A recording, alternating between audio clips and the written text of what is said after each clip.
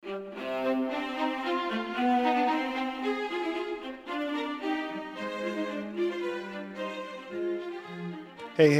welcome to Radio Read Along, everyone.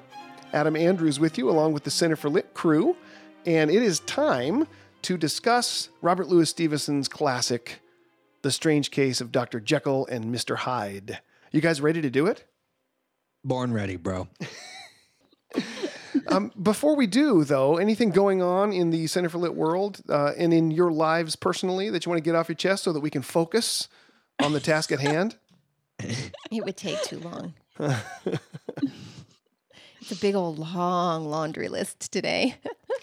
Well, spring has sprung around the Andrews house, and I have to report, I don't know if I reported this in any other context, but all of the winter snow melted in like a week.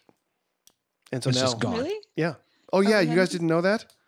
Mm-mm. Yeah, the snow is completely No, yeah. gone. It was 2.5 feet deep a couple of weeks ago, and in the space of probably 4 or 5 days, Yeah. it all melted.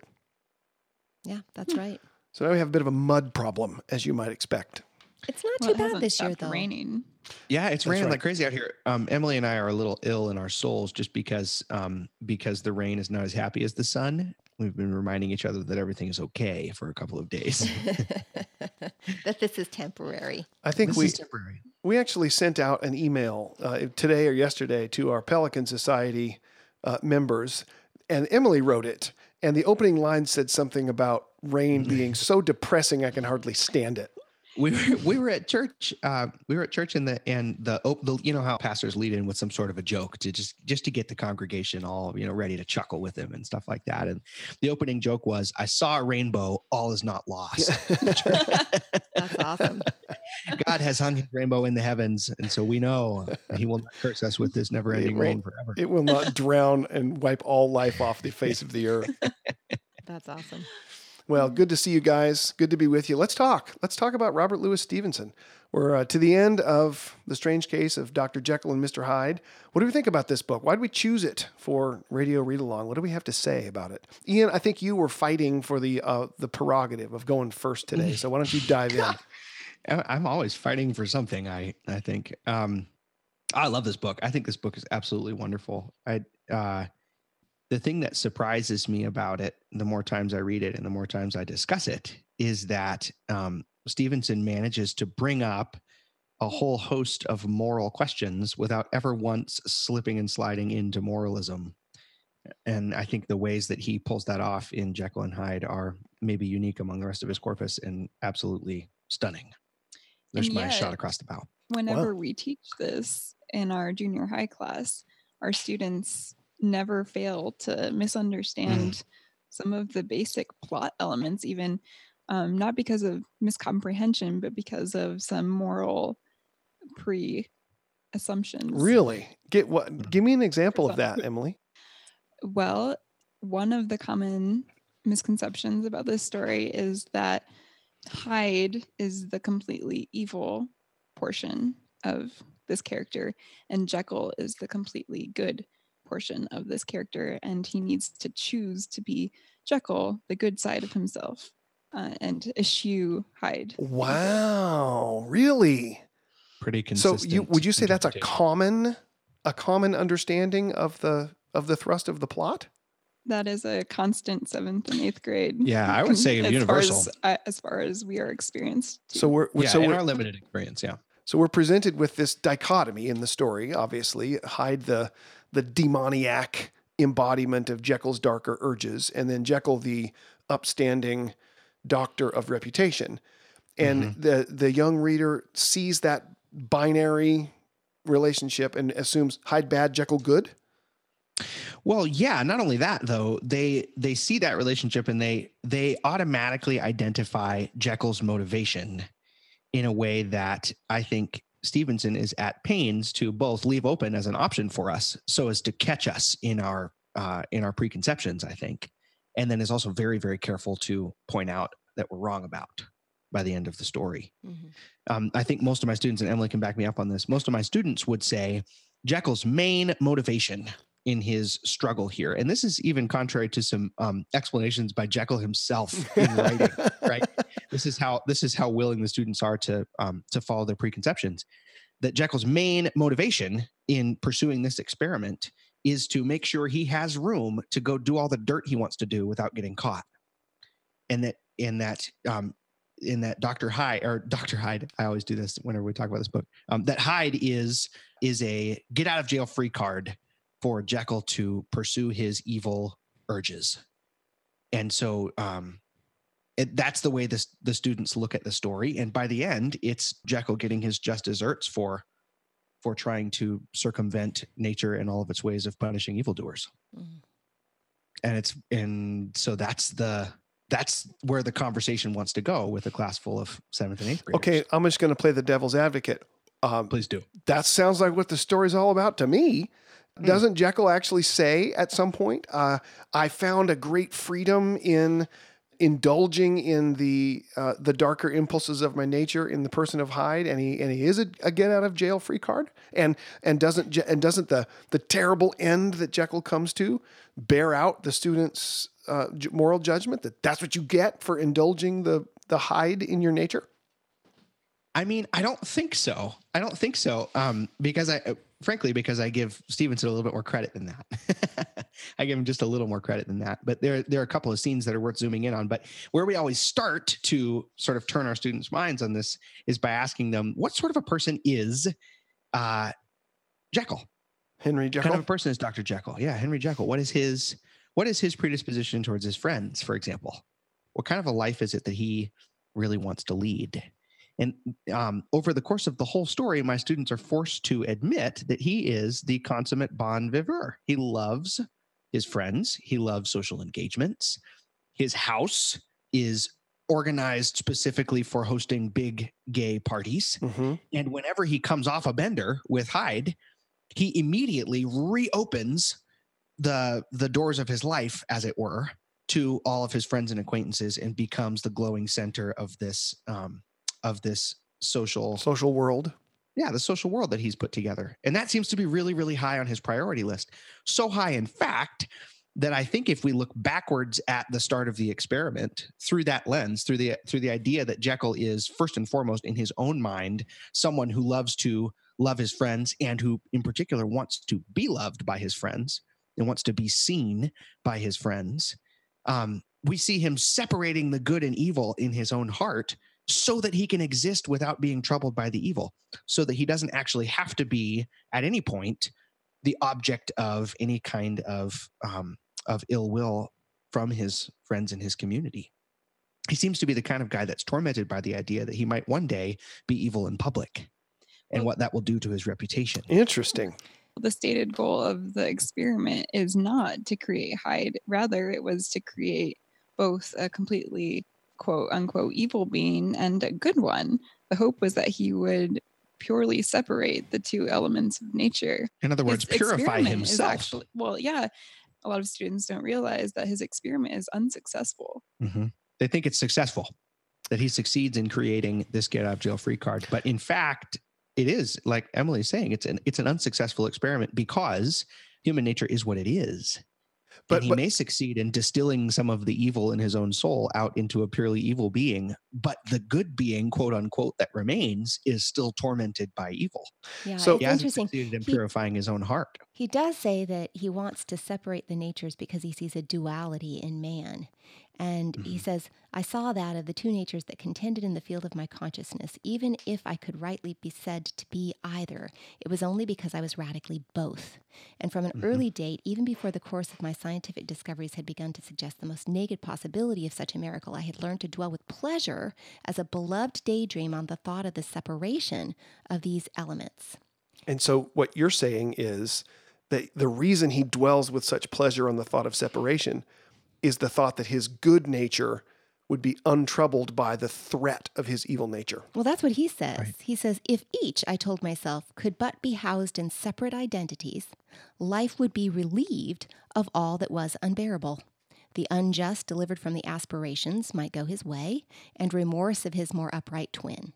And the just could walk steadfastly and securely on his upward path, doing the good things in which he found his pleasure, and no longer exposed to disgrace and penitence by the hands of this extraneous evil. Wow. Which The puts text the whole bears it out. conversation in an important theological context, I think. Yeah. And this is why I have a lot of faith in Stevenson to be saying the things I think he's saying, because this is obviously the whole story is a meditation on St. Paul.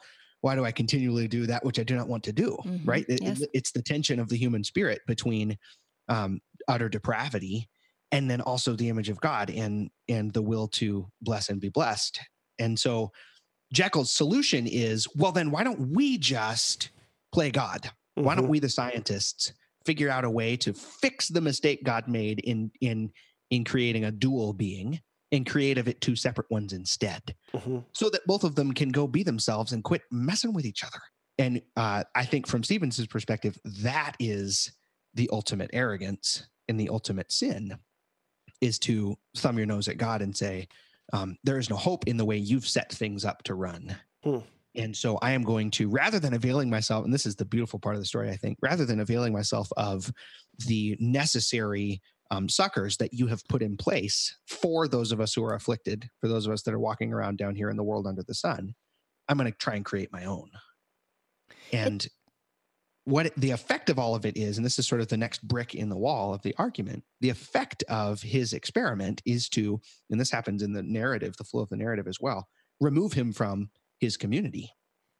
The effect is to, for long chunks of time, remove Jekyll from his community. Yeah, to remove Dr. Jekyll from his community, not just because he's not physically present as Jekyll, but is instead Hyde, but also every time he comes back, it gets harder and harder. And he's more and more worried instead of less and less worried that the Hyde inside of him is going to poke out and mess with his relationships. And so there's less and less room for the kind of community that maybe Stevenson is suggesting is the proper answer to the problems he's facing. Also, you can see him thinking on the fact that man doesn't really know the darker side of his nature, the pure darkness of that side of his nature. He doesn't bank on the fact that Hyde would be so strong, right? And I see this as a meditation on the blessing that the two natures are bound together, so that the one keeps the other in check, and that struggle that he says is the curse of mankind, that these incongruous faggots are bound together, right, is actually a good, not an evil. It's in a sense the beginning of his salvation. Fascinating. So characterize then the misreading that was the occasion for this departure, this conversation. Characterize it in contrast to a correct reading. What labels would you put on those two, Ian and Emily, either one of you? Okay, here we go. It's to take on Dr. Jekyll's assumptions as truth. A misreading starts there. It assumes that it truly would be better if you could separate the two natures and kill the evil one, which is what Jekyll eventually is trying to do. Yes, he wants to indulge in this evil, but also in the passage that Mom was reading, he wants his happier nature to be free to be good, and thinks that if the evil one wasn't there, he could just be this perfect paragon of virtue. And so when the reader comes in and assumes that as well, that I could be this paragon of virtue if I could just separate out this evil nature and kill it, that's when we start to get our misreading. Yeah, think of it as sort of the perspective that whatever's going on because of evil in the human heart, it's plan B in an eternal universal sense, right? The coexistence of good and evil in the human soul is plan B. But plan A, which would be better, is for there to be ultimately good creatures. Well, and I think considering things from the perspective that we're given in the first place, which is Utterson's perspective as the narrator. He's described, I pulled up this description that we get of him at the very beginning because I think it's really telling. Utterson is described as being kind of cold and crabby and a little grumpy, but he's, quote, eminently human in action. He has a tolerance for others, and we learn that his affections grow with time and have nothing to do with the aptness of his friends. That's the kind of friend that Jekyll has. But it seems really clear that Jekyll doesn't know that. Here he is tormented and obsessed with this idea of essentially protecting himself from Utterson's gaze, right? What he's trying to do is avoid being openly human in front of anyone. He would rather be well-liked by his friends. He'd rather be the talkative host. He'd rather be the brilliant doctor. He'd rather be any list of things other than what he is, which is a being struggling with sin like everybody else. And you know, don't you think also the kids maybe do this in order to remove it from relevance to them in some way?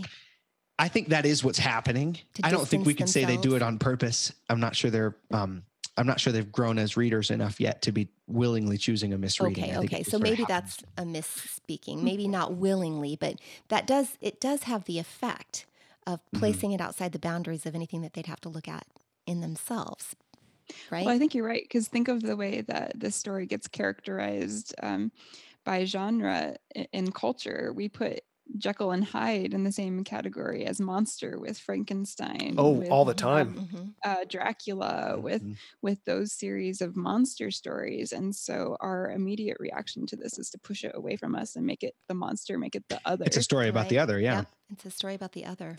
But that's not what Stevenson doesn't allow us to do that. And I think if we're willing to submit to the story and read well, what we see is a much different interpretation.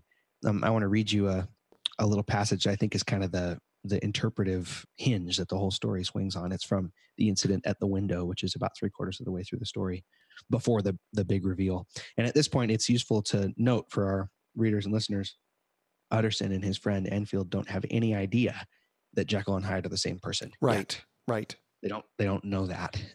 And then furthermore, down the line a ways, they discover it. And so what's happening in the scene I'm about to read you is not a revealing to them of the fact that Jekyll and Hyde are the same person. Okay. It's something else. Okay. So listen to this. So they've been walking along the street and they walk by Jekyll's house and they look up and he is looking out of the window. And so Enfield and Utterson are having a little small talk sort of conversation with him. And as they look up into the window, he's looking out and suddenly he slams the window shut. And this is what Stevenson tells us about Jekyll's face in that moment. The words were hardly uttered before the smile was struck out of his face and succeeded by an expression of such abject terror and despair as froze the very blood of the two gentlemen below. They saw it for but a glimpse, for the window was instantly thrust down, but that glimpse had been sufficient, and they turned and left the court without a word. In silence, too, they traversed the by-street, and it was not until they'd come into a neighboring thoroughfare, where even upon a Sunday there were still some stirrings of life, that Mr. Utterson at last turned and looked at his companion.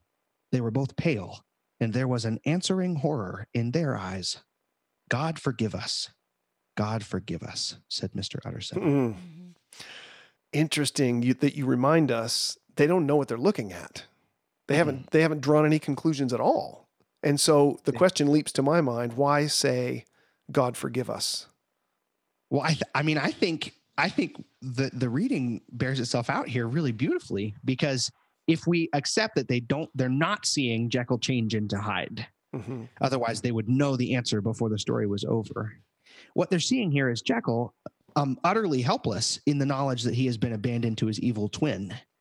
His sin has overtaken him utterly, and he can maybe feel the transition coming. He can feel Hyde upon him, and he slams the window shut before the moment of change so that his friends won't see it happen to him. Right. And so they're looking at that moment right before he falls into the depths of his despair. And so their response is incredible because he doesn't say, God forgive him. Right. Doesn't say, God save him, right? It's not a prayer for Jekyll.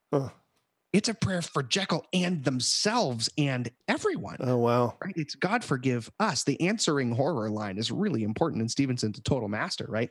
There was an answering horror in their own eyes. God forgive us.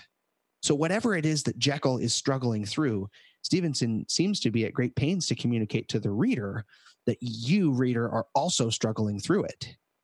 And that the proper way to read this story is for an answering horror to be in your eyes as well, and for you to join Utterson and Enfield in praying for Jekyll and for yourself. Yeah, I think Wow. that's true. I think that he suggests with his story that the major problem that caused the downfall of Dr. Jekyll was his suspicion that he could divide the two natures, his unwillingness to accept that that there was that darker side of him. There was a sense of that's not me, right? Mhm. There are these two parts of me, and that worst part isn't really me. If I could separate the two, then I could be good. And that desire to be good, I think, is really what more motivated him. He wanted to separate those two natures so that he could be good. And that goodness wasn't possible. He didn't know the strength of the depravity, and he wouldn't own it in that sense. And he sort of suggests the necessity of acknowledging the sinful part of ourselves and the need for curbing that sinful part, both through community. I don't agree with that, actually, and I don't mean to jump down your throat on it, but all of that. But I just will. nodding and smiling. But no, it's not that it's and I'm not going to say that Stevenson believes you should give vent to all your evil desires. I just don't think that's the conversation he's having. I think the conversation he's having is about how one interacts in a community when it comes to the topic of goodness and evil, because the thrust of the piece seems to be Jekyll turns inward. He shuts the to window. his own mind. Yeah, he shuts the window. He turns inward to his own mind, to his own scientific accomplishments, to his own evaluation of good and evil, to his own judgments about himself and what would be better for him in his life to save him. And that way, no salvation lies. Who's to say what would have happened if he had turned outward instead and turned to his friends, whom he claimed to love, who were going to respond with "God forgive us" as we the readers get to know, And Jekyll who provide the context of this story too. Exactly. Well, exactly. Yes. In other words, Stevenson is saying you exist in a community. You don't have a choice about that. And if you turn toward yourself instead of turning outward towards your people, you're in deep trouble, which is less a curbing of evil and more an encouragement to openness, I think. Well, and in addition, curbing evil, I think the observations he's making about the nature of man are really interesting too, because the result of the experiment, as we were hinting at before, it's not successful. He does succeed in separating out a completely evil person, a completely evil nature from himself. But Jekyll is not completely good. He's left with, he's still himself. He still feels those Hyde-like impulses in his own person. And so there is no completely good and completely evil. There's a mixture, and then there's completely evil. Yeah. We know this in the human nature to be angelic. Mm-hmm. We know this because he does make provision for the flesh after that first experience that goes so poorly. He doesn't throw away the clothes of his second half, but he keeps them, right? As he keeps the little apartment in Soho, he makes provision for the flesh. Yeah, I think you're right about that. Even though he vows to throw off Hyde forever, he doesn't really intend to. And I think that substantiates what Emily's suggesting.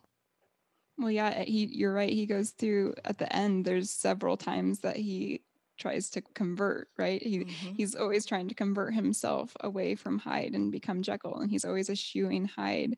He tries this, I think, 3 times, and it goes poorly each time. As hard as he tries to resolve to leave Hyde behind, it gets harder and harder to do so. And it seems so clear that is the evil Stevenson is interested in talking about. Is what again, Ian?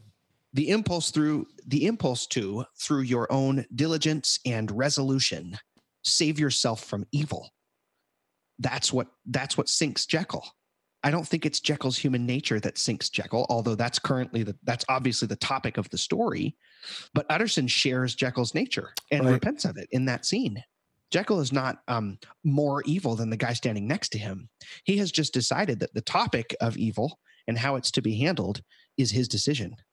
And he has spent his life obsessing over the difference between those two and trying like mad to find a way to be good. So you suggest that in that moment at the window, when Utterson and Enfield cry, "God forgive us," they are foils for Jekyll behind the closed shutter, that he has turned to the left, they have turned to the right, And Yes. that, in a sense, is a climactic moment of the story, where Stevenson Absolutely. drives his point home that in the community down in the street, there is safety.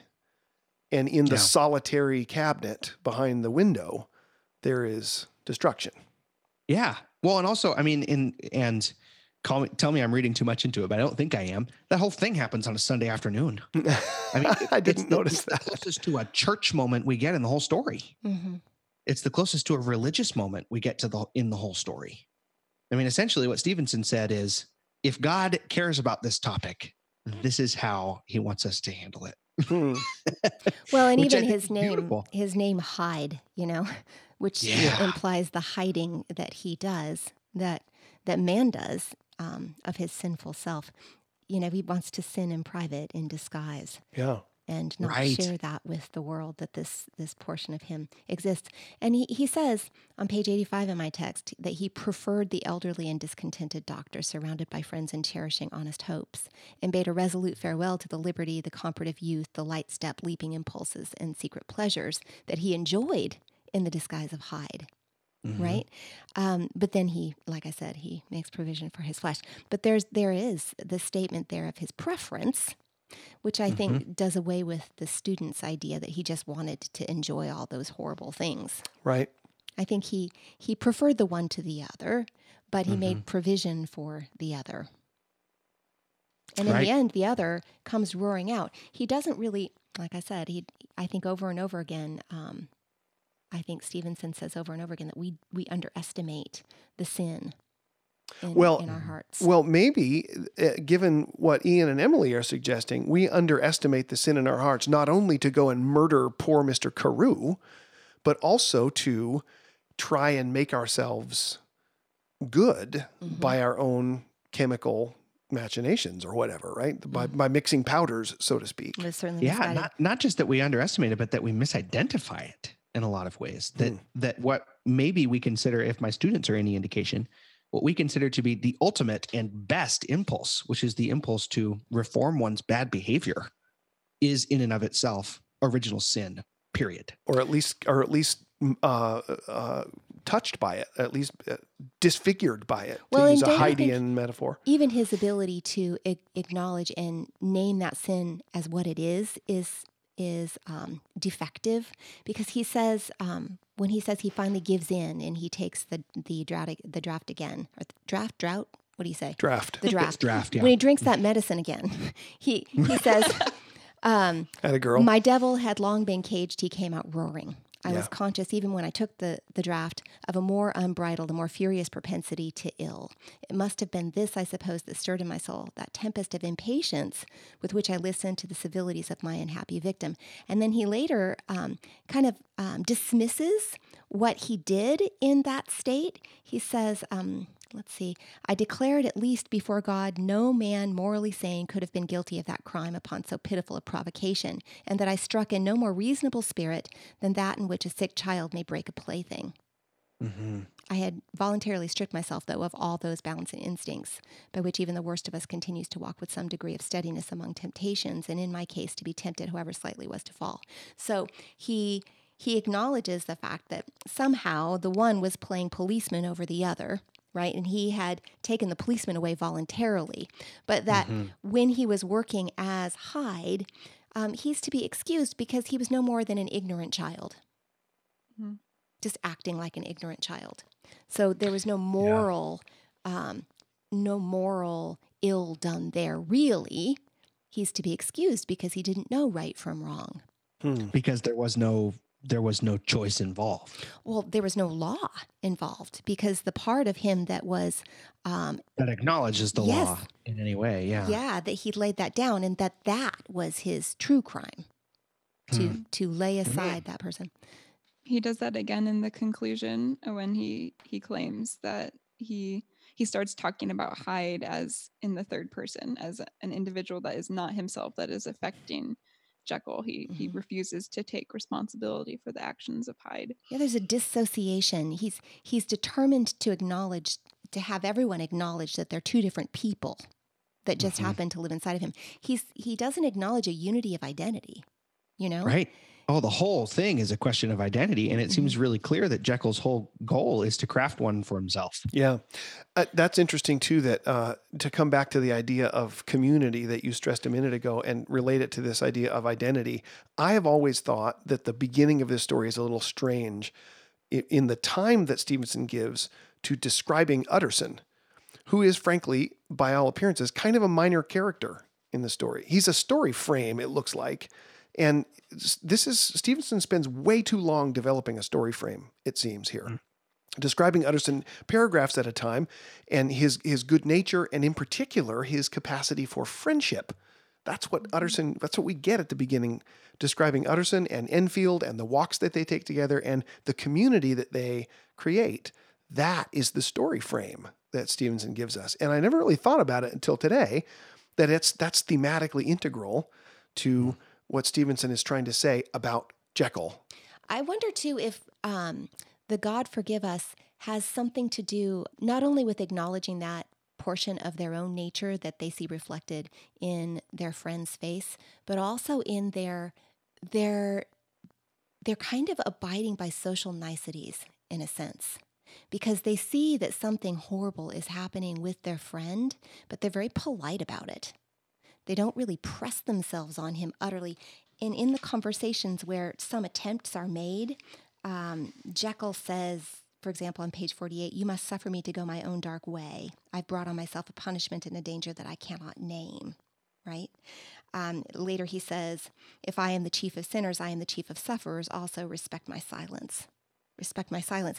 There's this, leave me alone. Yeah, this appeal that their friend makes to them to respect his silence, to leave him alone. And I wonder if that is not a moral failing on their part because of their desire in some way to distance themselves from any kind of moral evil also. Yeah, I just hadn't ever really considered how central the idea of community and friendship and multiple people being involved together, living together and working together, how central that is thematically to this story. Because as I gave away here at the beginning of the hour, easily adopt just the quick binary interpretation of this story. This is a story about good Jekyll versus bad Hyde, and we readers are to choose one over the other. And it's got a weird story frame with Utterson, who's kind of a cold fish. Right. But the interpretation that you're giving here is way more coherent and integrated. That Jekyll, the loner, Jekyll, the controller of his own destiny, Jekyll, the excuser of his pharisaical urges, is the problem, and Enfield and Utterson and Lanyon, who provide his community, are the solution that he eventually forsakes and denies.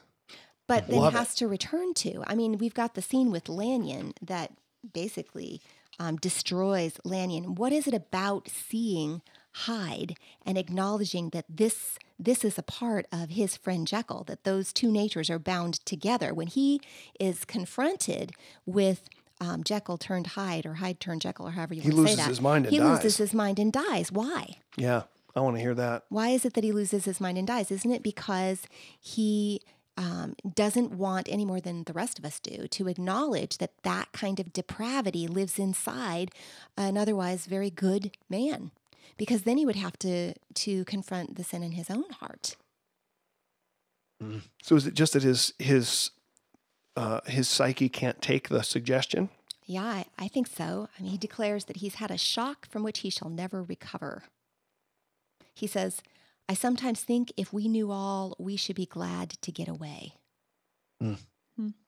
Yeah, I definitely think that Stevenson is concerned that we understand that evil in the human heart is not a minor ailment. No, it's a really, really, instead a terminal really, really illness. bad. And the whole thing, the whole idea of community that I think he's trying to put across is only weighty and powerful if the evil that it's confronting is weighty and powerful. And so, yeah, it's a terminal illness, and everybody exposed to it's going to die.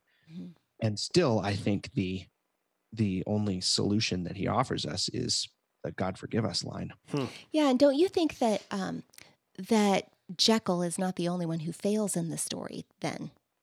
that also Utterson and Lanyon fail in the very way that I was starting to indicate before. They fail to come together and be the community that Jekyll needs in order to overcome the circumstances. They respect his silence. And they do it in the interest of being socially acceptable in a lot of ways. I mean, think about the letter that's waiting to be read and that is marked not to be read until the death or disappearance of Dr. Jekyll. Right. And what does he do? Yeah. He refrains from reading it because of his professional and personal integrity. Yeah, that is kind of funny. If you can imagine someone handing you that letter, don't read this until so-and-so disappears. I'd be Right. reading it right now. Yeah, I mean, he's a lawyer. It's the professional integrity versus, well, I guess it brings up questions of loyalty. What is loyalty? Yeah. And what is honor? Good question. What is integrity? Right?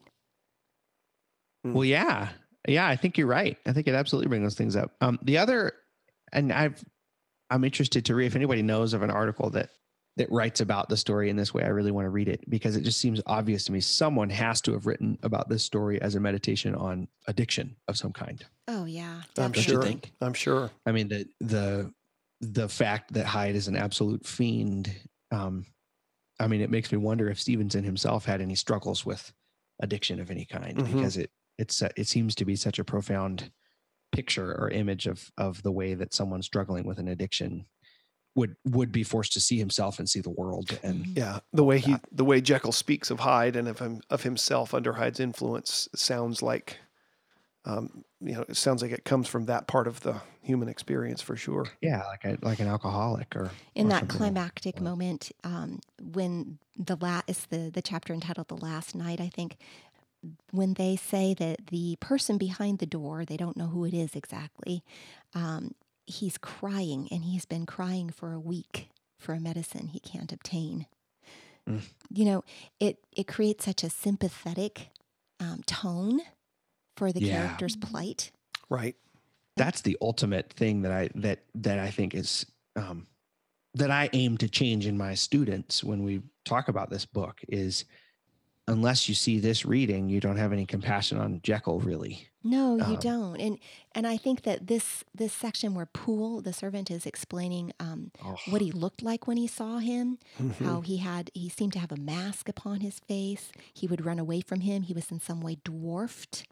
All of these just evoke so much pity for the torment that the man is experiencing from this mental terror and physical domination.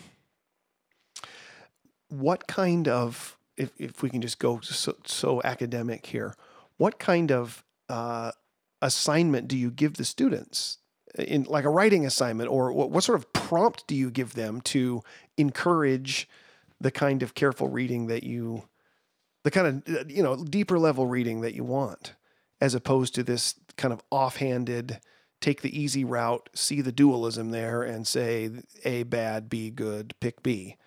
What kind of leading question do you ask, just out of curiosity? Well, the basic centerfold one, really, it comes down to what Jekyll wants.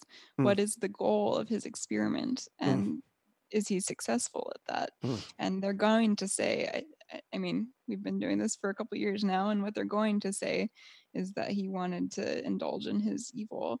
And so you have to take him back to the text and say, show me, show me where, because there's more to it than that. Yeah. So the stated desire of the protagonist is a great place to start. That's interesting, because I've read. And if that doesn't work, you could combine that question with something about identifying the climax of the story too, because there are some different moments that could maybe vie for that title, but none of them are as intimately connected to the theme as the one I was talking about earlier. This question isn't exactly limited to Jekyll and Hyde. In fact, it's exactly not limited. But you guys are suggesting that a moralistic reading of this novel isn't really the best one, and doesn't really jive best with all of the facts presented by the text.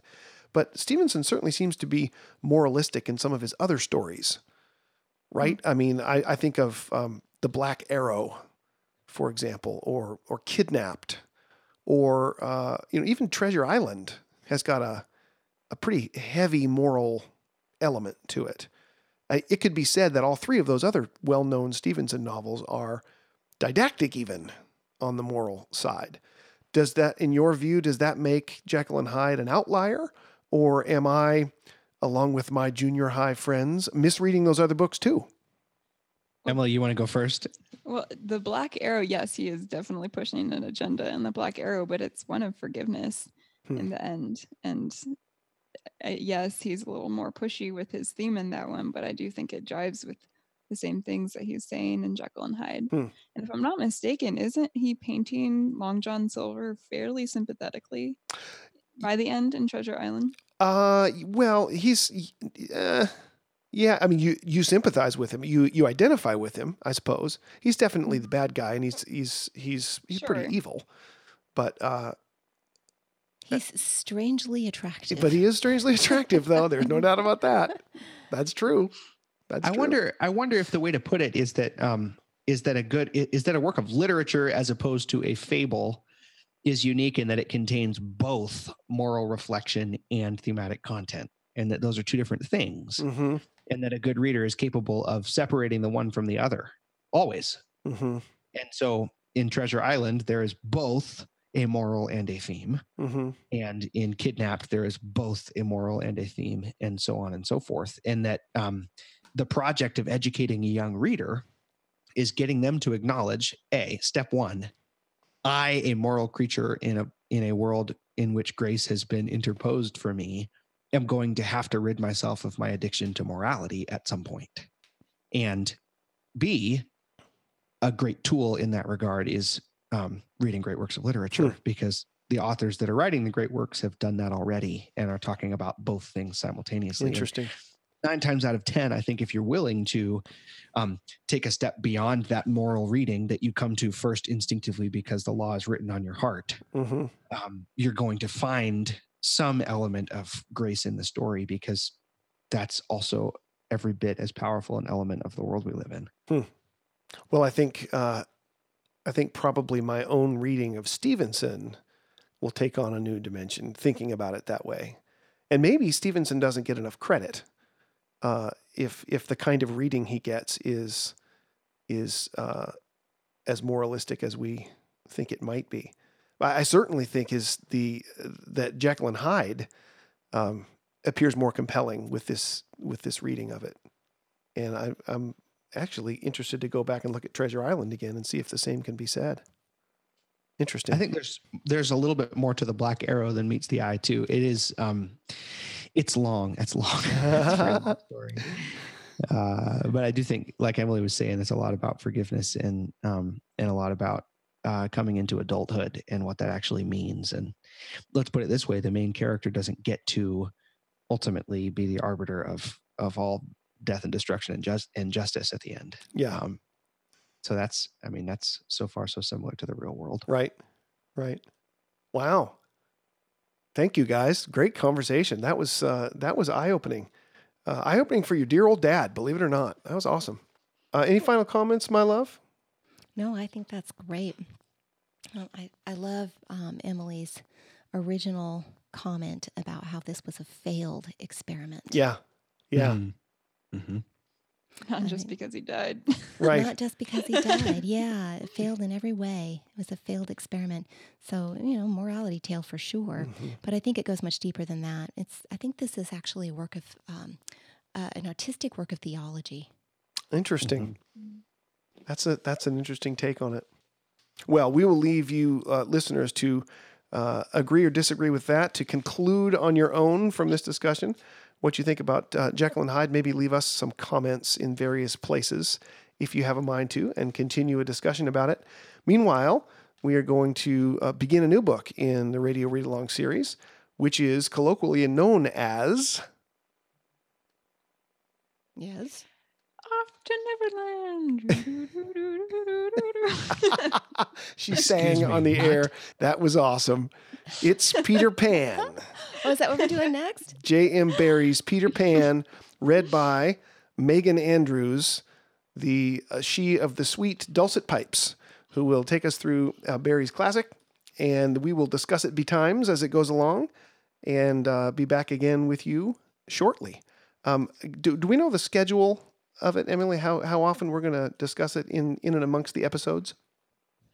That is a good question. This one is longer, so we might want to do something a little bit more like Great Expectations. Like every Maybe 5 last time we episodes did or so? Every 5, yeah. Okay. Well, we will make decisions on that, and you'll see it in the schedule for Radio Read Along, which you can find it on our website at centerforlit.com. And we also encourage you to explore the Pelican Society if you get a minute, pelicansociety.com, where we have assembled resources for teachers, readers, parents, and people of all stripes, and we'd be happy to welcome you in to our various resource libraries. Hey, this has been fun, everyone. Thanks for joining us. Until we meet again, happy reading. Happy reading. Radio Read Along is a production of the Center for Lit Podcast Network. Find more classic stories in this series or explore our other podcasts on the web at centerforlit.com. Thanks for joining us. We hope you enjoyed today's episode. Until next time, happy reading, everyone.